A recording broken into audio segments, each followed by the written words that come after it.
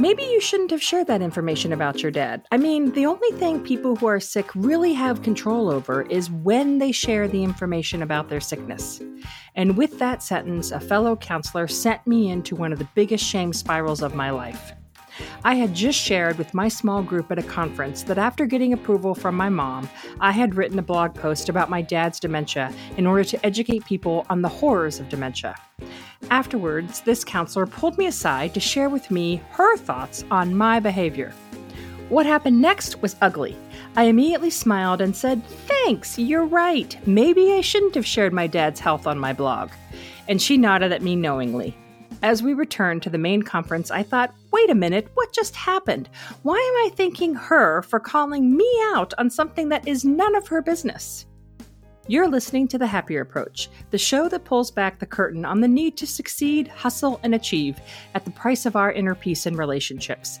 I'm your host, Nancy Jane Smith. This month, we're talking about high-functioning anxiety and how to see it playing out in your everyday life. No conversation about high-functioning anxiety would be complete without talking about shame. Shame is at the root of anxiety. I spent the next few days of the conference in a huge shame spiral, obsessing about my dad, worrying that I had betrayed him, ruminating about my qualifications as a counselor, daughter, and caregiver. That one conversation turned me into an anxious mess. All of the symptoms I talked about last episode came out in full force. I spent the rest of the conference overperforming, trying to prove to myself and everyone else that I was a capable counselor. I took tons of notes and attended every session. I called my parents multiple times to check in and make sure I was a loving, kind daughter. I laid awake each night playing and replaying the initial confrontation and my thought process behind writing about my dad. Why did I do that? That was so stupid, I told myself over and over and over again.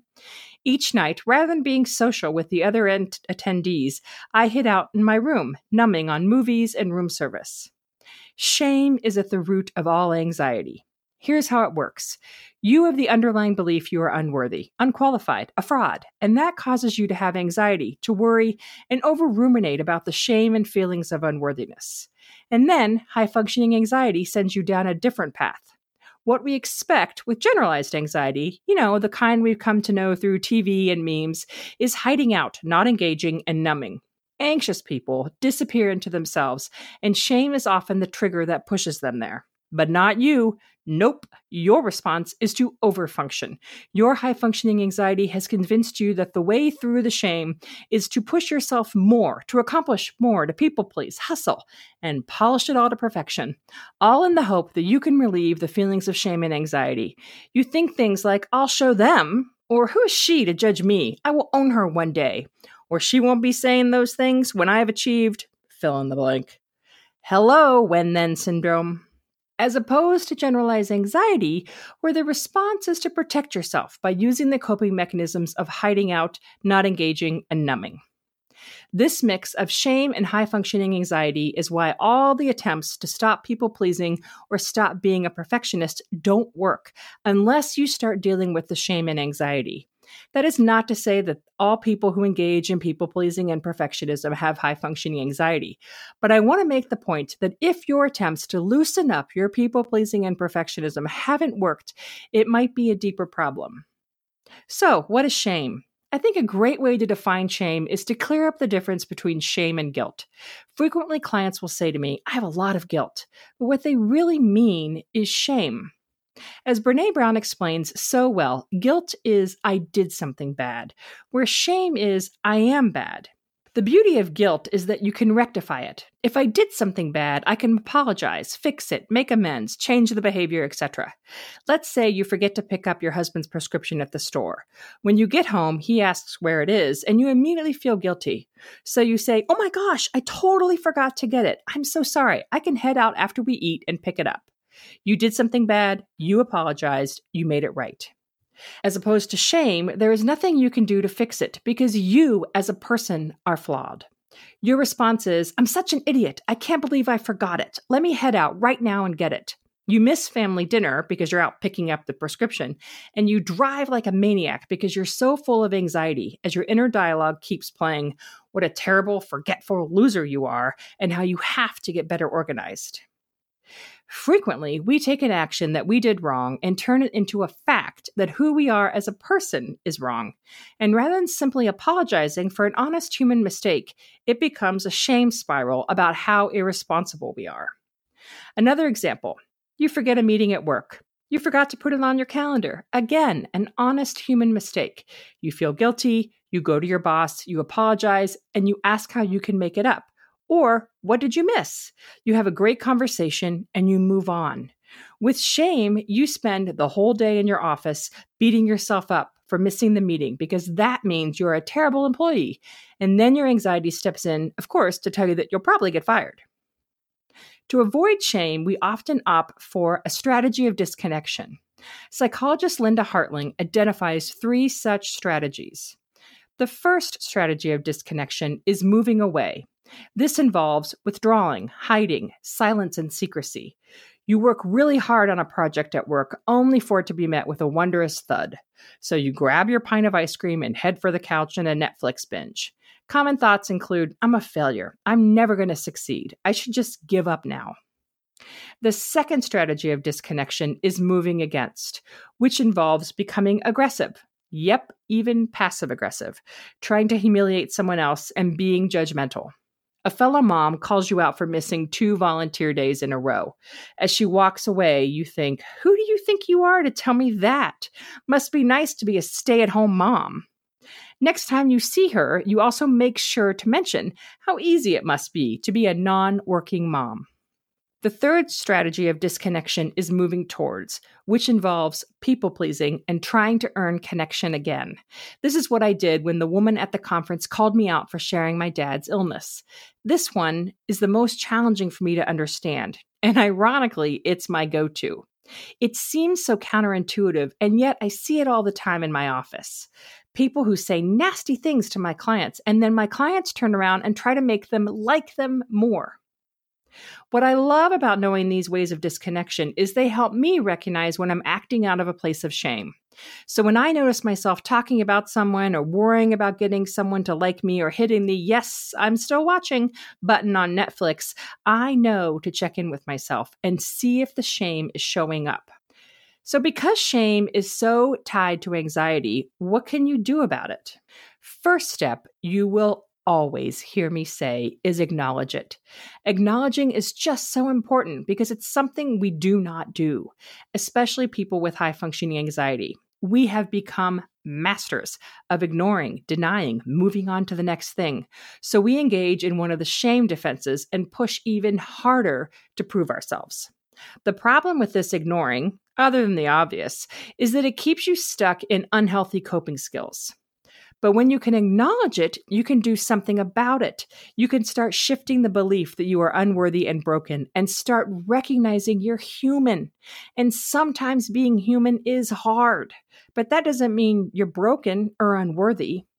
And then be kind to yourself. Another one you're going to hear me say all the time. Also, because we don't do it, and it is totally counterintuitive to us.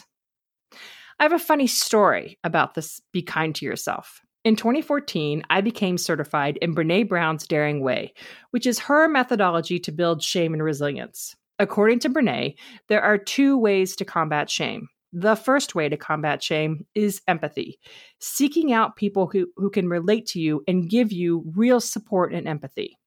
If you haven't watched her video on empathy, I highly recommend it. And even if you have, I highly recommend a rewatch just to refresh you. I'll definitely be sticking that in the show notes. The second way to combat shame is self-compassion, being kind to yourself, giving yourself some grace and love. You know, what I talk about all the freaking time. But I walked away from that certification training and had spun it to be 70% empathy and 30% self-compassion. So when I went back to my office and started doing groups around the Daring Way, and I would teach people to seek out empathy, talk to others, get support. And then my clients who attended the groups would come back to me and say, this just isn't working. They would say, I talked to a bunch of people who were empathetic and I still feel consumed with shame. Then I saw Brené Brown in an interview with Kristin Neff, who is a leading expert on self-compassion. And Brené said, gosh, man, I struggle with self-compassion. And I realized I do too. And then it hit me. Oh my goodness. I took Brené's unconscious bias about self compassion and applied my unconscious bias about self compassion and poured that on my clients who also had a bias against self compassion. And the result was teaching them that empathy was more important than self compassion, when in reality, empathy was just easier for us than self compassion. People with high functioning anxiety can find others that support them and give them understanding. What they struggle to do is support themselves.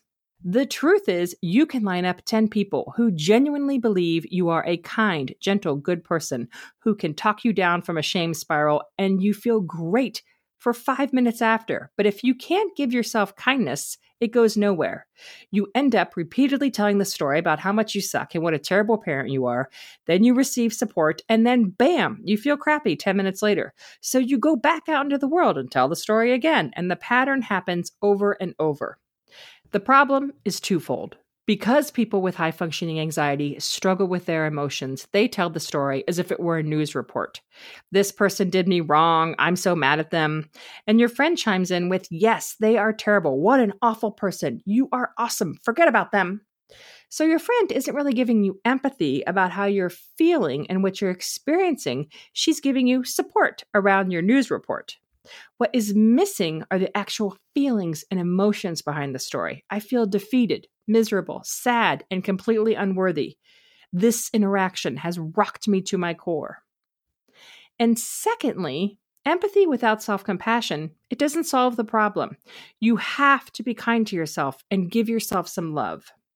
When I was in a shame spiral during the conference, I told everyone I could about this terrible woman who shamed me, but I never acknowledged how much it really hurt me, how it did rock me to the core, how I did question whether I was a good daughter or therapist. Now, common wisdom is to say, stop thinking that way. You're giving her your power. Why are you allowing her to take up space in your brain? Which is a true statement, but that statement doesn't work until after you acknowledge your feelings. After you drop into your body and say, wow, that really hurt. I feel sad about that, and just allow yourself to feel it.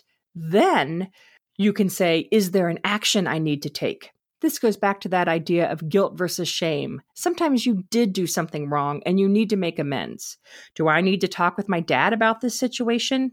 Now, for me, this was more complicated because my dad had dementia, so checking with him about sharing his story was impossible. But I did check with my mom again, and we had a conversation about it. And finally, you can say, okay, time to move on. I need to stop giving her my power. And as a heads up, you might need to repeat that process, acknowledging the feelings, giving yourself some love, tell yourself time to move on over and over and over again. In addition to empathy and compassion, another idea is to start paying attention to your good person rules. People with high functioning anxiety have a lot of good person rules. These are usually super rigid, and when you really look at them, they can be a little silly, such as a good mom is always willing to play with their child. A good spouse never goes to bed before their partner is ready. A good mom always makes dinner every night. A good friend texts back right away. A good worker always says yes. Notice how often those rules say always and never. They're super, super, super rigid. Start paying attention to your rules and start to loosen them up a bit. Ask yourself, is this rule valid? Honestly, sometimes we have a hard time deciding if the rules are valid or not. So it's helpful to check in with your partner, child, coworker, whoever the rule applies to verify it. I will often say to my husband, I noticed this silly rule that a good wife always makes dinner, and he'll usually look at me with wide eyes saying, nope, that's not my rule at all. Hearing that from him starts to loosen the rule, and then next time when I hear it, I can kindly say to myself, no, sweet pea, that is not valid. Let it go. Shame is at the root of high functioning anxiety. So the more you can start building resilience around your shame, the more you can heal your high functioning anxiety. Acknowledging the shame, asking for real empathy of what you're feeling, giving yourself kindness around your feelings, and then lovingly reminding yourself to let it go is the key. I love the holidays. Hands down, it is my favorite time of the year. My family has lots of traditions, and I love every one of them. But a few years ago, I was feeling burnout. My high-functioning anxiety kicked into high gear, and I was tired of saying yes to everything. Of course I can bake 5 dozen cookies for the party. People-pleasing. Oh, can I find the perfect gift? And perfectionism. We have to do it this way. It is how we have always done it. I wanted to do it differently, but I didn't want the same old advice to take a bubble bath, meditate, or just take a break. I wanted to find real strategies for building more connections, having more peace, and soaking up everything I loved about the holidays. So I started Live Happier Through the Holidays, a daily note delivered to your inbox each day of the holiday season. My holidays changed. I had less anxiety, less overwhelm, and more time to enjoy what was most important to me. Here's how it works. Each morning, from the Wednesday before Thanksgiving, November 27th, through Christmas, you will receive a note from me in your inbox. Think of it as a daily message from your biggest fan. My gift to you, 30 days of wisdom and grace delivered to your inbox so we can remember why we love the holidays so much. You don't have to white-knuckle your way through the holiday season. We can do this with more grace and calm. Please join me. Visit live-happier.com/holidays to sign up. Hey, are you liking the show? I would love for you to subscribe on your favorite podcast player and then head over to Apple Podcasts and leave a review. The more people we have review, the more people will find this amazing podcast. And do you know someone who struggles with high-functioning anxiety? Tell them to listen as well, because I'm so excited to share with you the Happier approach. To find out more, visit me at live-happier.com.